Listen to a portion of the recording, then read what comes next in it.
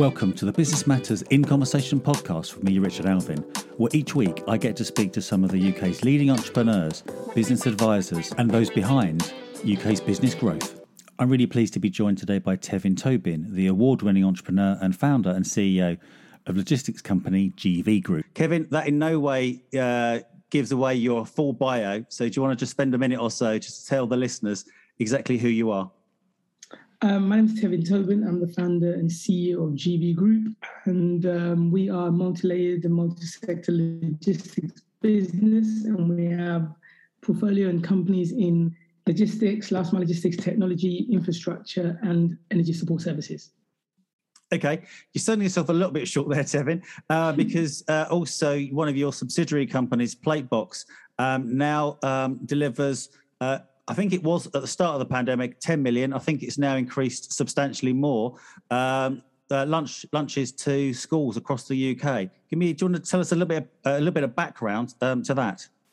So Platebox is our school and education division, and we support contract caterers and local authorities by transporting all the lunches from schools that have no kitchen to schools that do.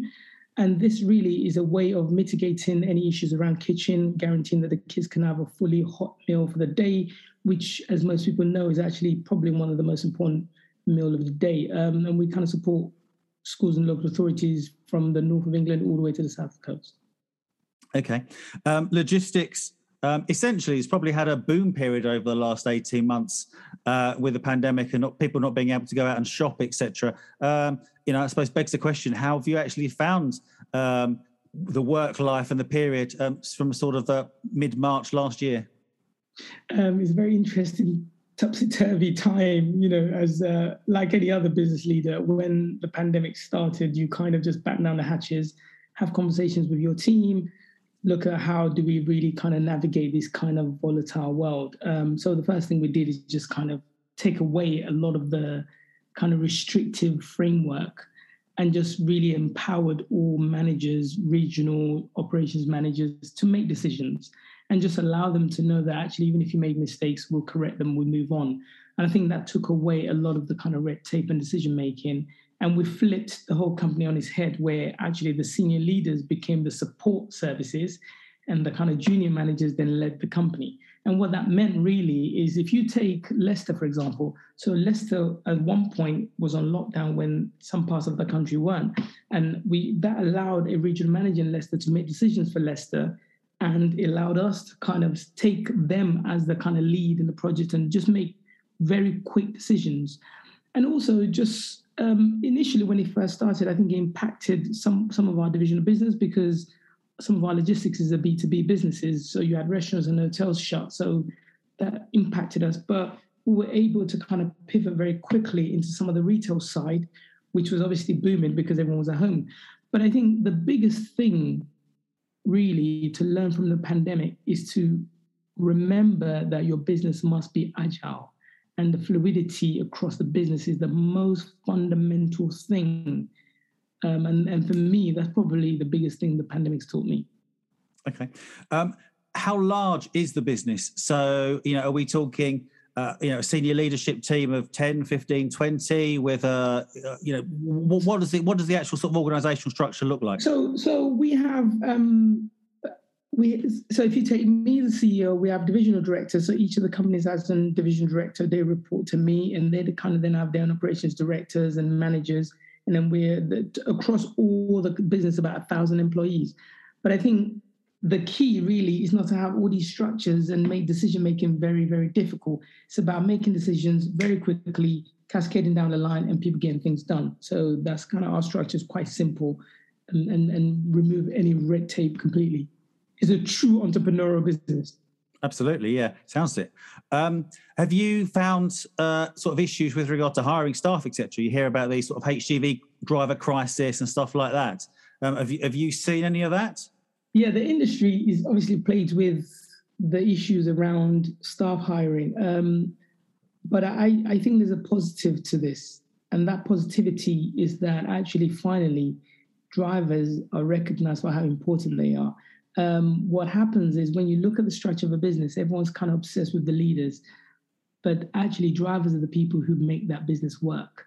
And what this is now forcing all of us to do is rethink how we really look after our drivers. So yes, it's been tough, and it's tough for most businesses, but I think it's shifted our priority to understand that actually the people that keep the business ticking are just as important as the leaders. Okay. Have you actually had to invest in new fleet and stuff like that, to actually grow over the last period? Yeah, so we've invested about £1 million on some new vehicles. We're looking at more additional investment around electric. We're also looking at how we track vehicle movement to reduce stem miles. So stem miles are just the kind of time you use to get from one place to another, or you kind of leave the vehicle idle and things like that. And really, it's just about creating a level of discipline that actually every person in a vehicle understands that you must use that vehicle purely for the sole purpose of delivering a service. And all this other additional wastage actually impacts the climate. So a lot of the work we're now looking at technology around reducing those things and additional investment around electric vehicles. Are you hoping to have your whole fleet electric by a certain milestone or a date, or are you just going to take it as it comes? So we're working very hard to. So the challenges that we're having at the moment is that some of our vehicles obviously have multi-temperature, and the industry and the payload that we need. So there's a couple of batteries in the industry that we're reviewing at the moment. But the long-term plan, is to really completely overhaul our fleet. Okay.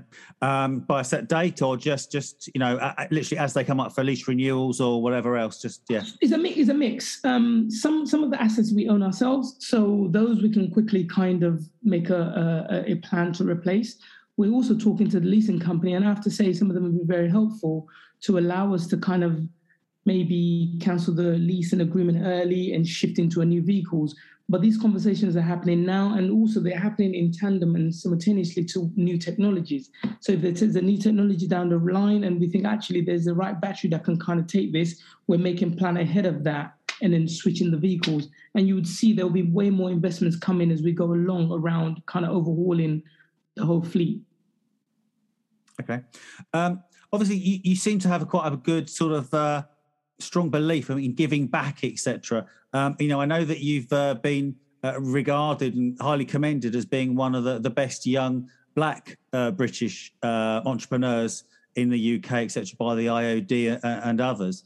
Do you think it's important to almost be that role model to other black, not just business people, but just black male and female people looking for in the workplace, etc., to almost not give them a hand up, but almost look to be that sort of guiding arm on their shoulder, so to speak? So one quick point of correction. So the IOD award is actually just a young director. Oh, sorry. He's just a complete young director. But in terms of supporting, I think if you look through the history of what I do, I think I'm big on supporting disadvantaged people. And I'm also, it's a very close thing to my heart to really help and encourage people who need opportunities. As a founding CEO, someone gave me a chance, and people have continued to give me chances throughout my life. And I think I see it as a simple give back. People give me a chance, I give other people a chance, they give other people a chance. So through my foundation, the Tobin Foundation, we provide laptops and other educational equipment to children.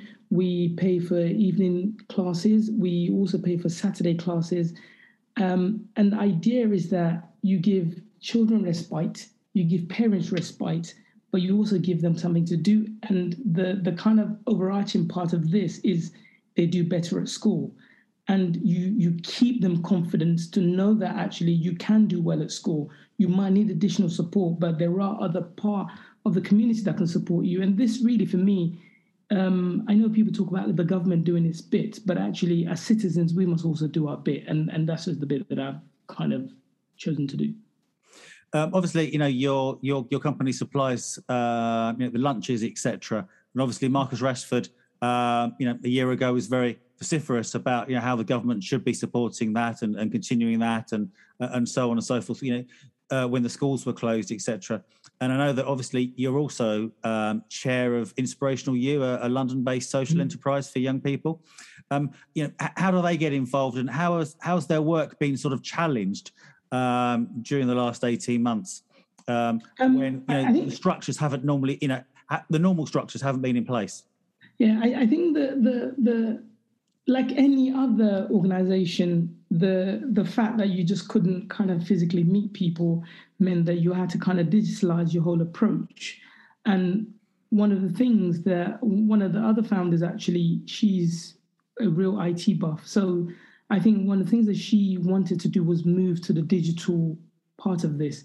And I think that quick movement of digitalizing relationship, and also just almost kind of creating an environment where people can interact via Zoom, Teams, meant that you can kind of have this impromptu get together, and people didn't have to leave their houses. So you didn't have to kind of have this big event. And that's how they've kind of pivoted to making things more digital. The plan going forward is actually creating a hybrid situation where we can have some digital event and some face-to-face event. And in terms of Marcus Rashford, I think there's mixed feelings, because I think I just don't want to be in a country that we have children that can't have proper meal. And I think that we must also, you would hear me numerous times saying we must also play our part. I'm just not one to constantly wait for the government to do things. I think we must also play our part. First of all, I think I commend his leadership, his thought, just how assertive he is in kind of just hearing out his thought, and the government also doing something about it. So essentially, I'm reading between the lines, you're almost saying that you're pleased with regard to the rise in national insurance, etc. I know that's obviously for social care for elderly, but by the same token, everyone doing their little bit extra to actually come together to help less privileged and admittedly slightly older, but also less privileged. Full stop. The thing is, the government has decided that raising national insurance on a social care is the prudent way of doing this. But I think what we've also learned in the last 18 months is just how important this actual social care and the health care is to this country. I know the numbers are high, but one thing that we must not take for granted in the United Kingdom is that you can walk into a hospital and know that someone will treat you no matter who you are. In the 21st century, that's a fundamental human right for anybody. And I think the truth is nobody likes any increment in any form of taxation. But I think what we also have to understand is we are a very unique country. Unique in the sense that healthcare and your well-being is not based on your class system or anything. It's just based on you as a human being.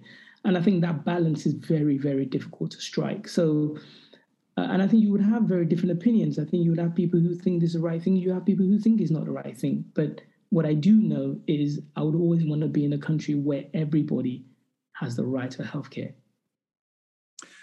Okay. If we sort of get off from a political point of view and go back to your business, etc. now, how have you actually been able to grow, not just about the last 18 months, but how have you been able to grow from that very early kernel of starting the business straight out of university to being, a company that's able to throw £1 million at investing in technology, so a new vehicle. So you clearly have a turnover well in excess of, I'm assuming, 10 million.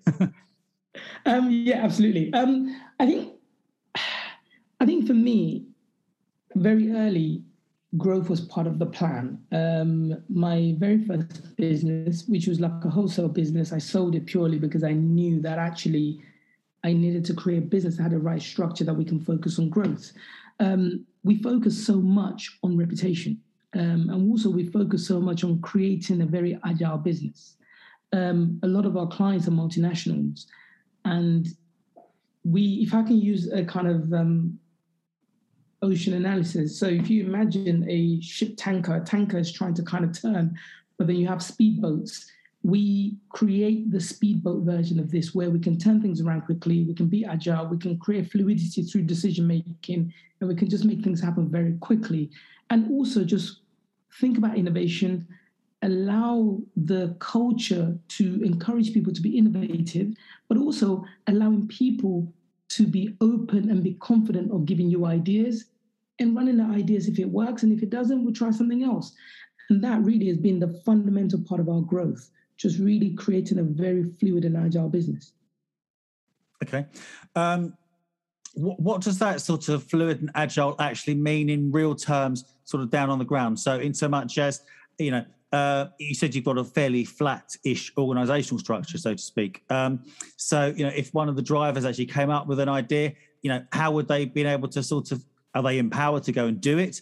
Or, how easy is it to get to, their divisional director, a meeting with them or whatever, or literally just pick up the phone and hit you up with the idea? Well, I'll give you a pertinent example. So it took me, I think, the best part of 9 to 10 years before I had a chief executive on my business card, purely because I understand very early that actually a CEO is just a kind of designated leader of a business. The people who made that business tick are the people who give their blood, sweat, and tears every day. Not that CEOs don't. And for me, it was important that actually we all carry that same importance. So during the pandemic, a member of staff said, look, we would like a system that checks on every person across the company. And they spoke to the divisional director. She brought it to our weekly meeting. And a day after that, we put a system in place that there were groups of people who called people who were sitting out on furlough, who were off sick, who members of their family might be sick, whatever it is, whatever, even if you were anxious about pandemic, you had someone to talk to. And I was heartened by that, because actually, as a business leader, you get so focused on how do we kind of steady the ship and for someone to say, well, whilst we're doing that, we want to be checking on our colleagues. And that really was, and that's kind of one of the things that we do. So within 24 hours, there was a system set up, people are receiving calls. And that might be really one of the most important things that we did during the pandemic, because we didn't just say that our staff were important. We proved to them that they were important. And people just appreciated that because you then realize that actually this person lives by themselves. Going to work was part of their livelihood, their lifestyle. All of a sudden, they're in this house by themselves. They can't call to a neighbor, they can't call to anyone.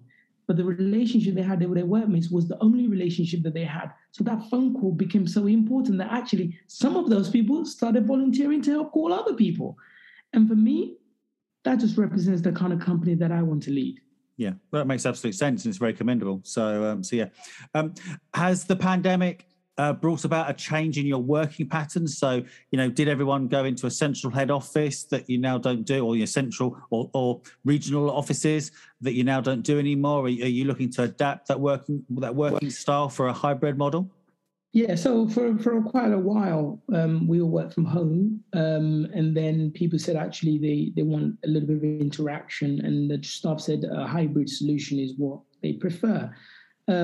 But fundamentally, what the pandemic's done is put our staff in the heart of everything. There was at all times that was what we did, but actually now I think this has focused everybody's minds that this is the way forward. So we have a hybrid solution. Some people go into the office 2 days a week, some people go 3 days a week, but we've allowed people to also not go from spending a lot of time with your family to kind of going back to this crazy hustle and bustle lifestyle. So we're allowing people to, we have people who, during the pandemic and when the restrictions were lifted, they took their children to football games. So now we're saying, well, hang on, keep that going.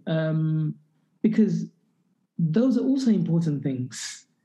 And so now that's kind of one of the things we've created, that we created a hybrid solution where people can still be present in their family lives and be present at work. And I think, we operate as a company, we operate as a hybrid model, but we've been doing it since 2010, fairly uniquely. But I do think, for listeners, etc., and you've just exemplified that, I think that companies which do operate a hybrid model of whatever that looks like, but ceases to have that sort of 9 to 5 rigid framework where you have to, leave your house, come to the office, do work, and then, shuffle off home again, is pretty much old and dead thinking. And it is a much more flexible. It's all about output, really. Obviously, in logistics terms, you can't do that much flexibility because if you tell a customer that you're going to, or they require you to deliver between 8 and 2 or something, you have to deliver between 8 and 2.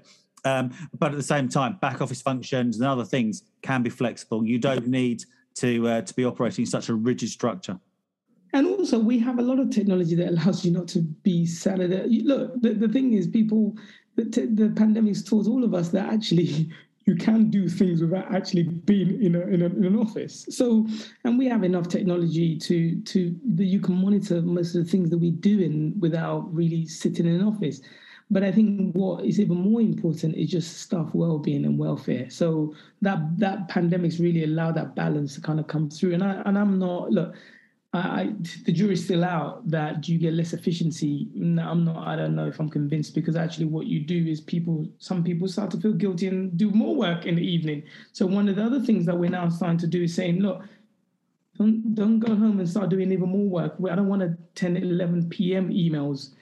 Spend that time with your family or spend that time doing whatever you choose to, because that's the flip side of this, that actually you create this environment where people are constantly guilty and they're sending you 11, 1 a.m. emails, but yet they're still up the next morning. And we just got to find that balance.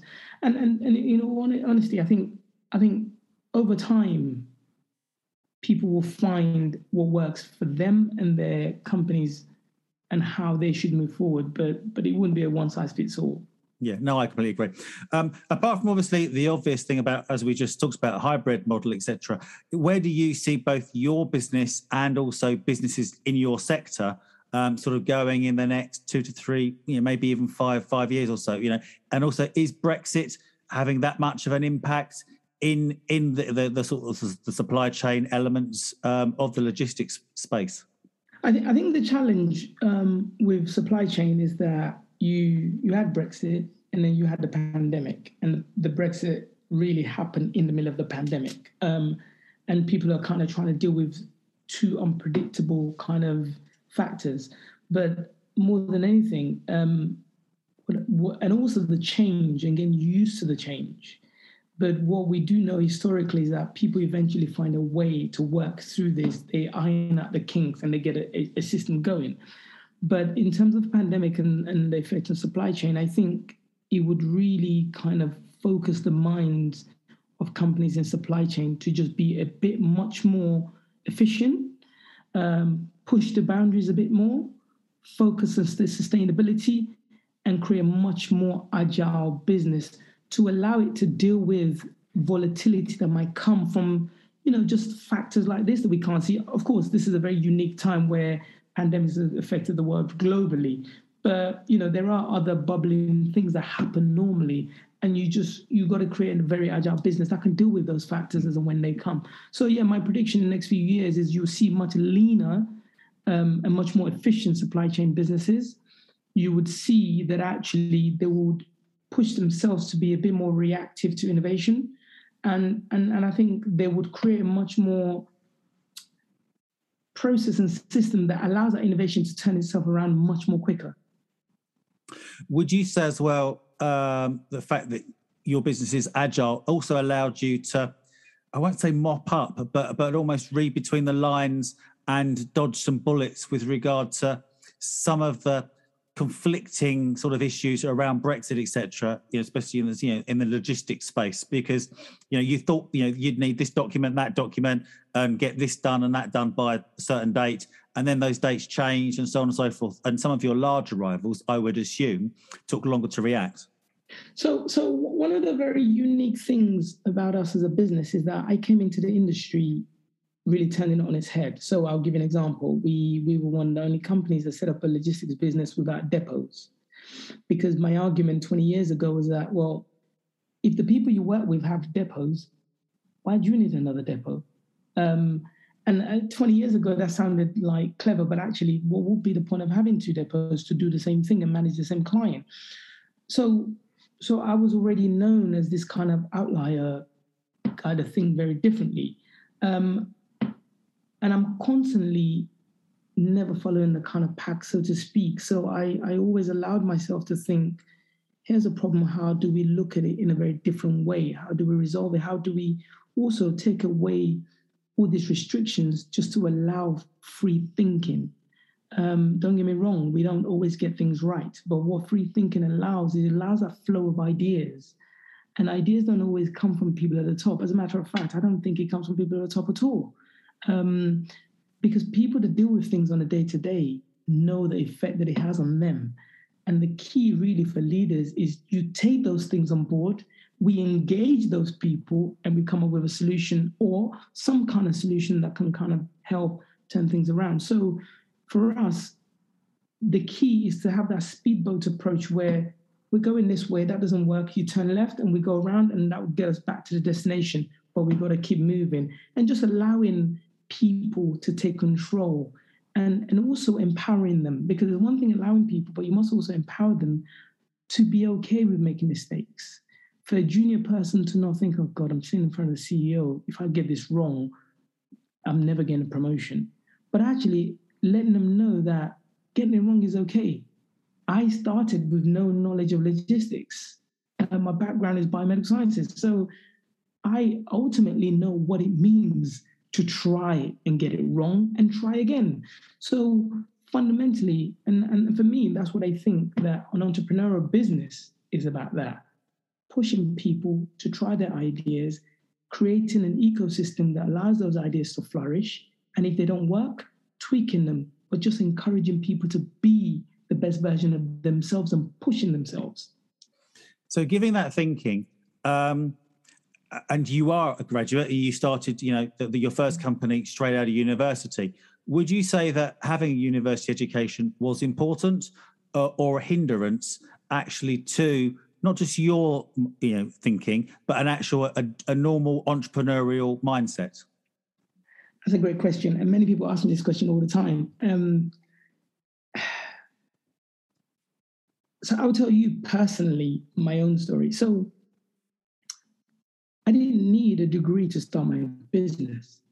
What I think university did for me was take away the inferiority complex that you can have sometimes when you're doing deals. And it gets you into a room and you don't feel like, oh God, they sound a bit clever, I don't really know what I'm saying. Do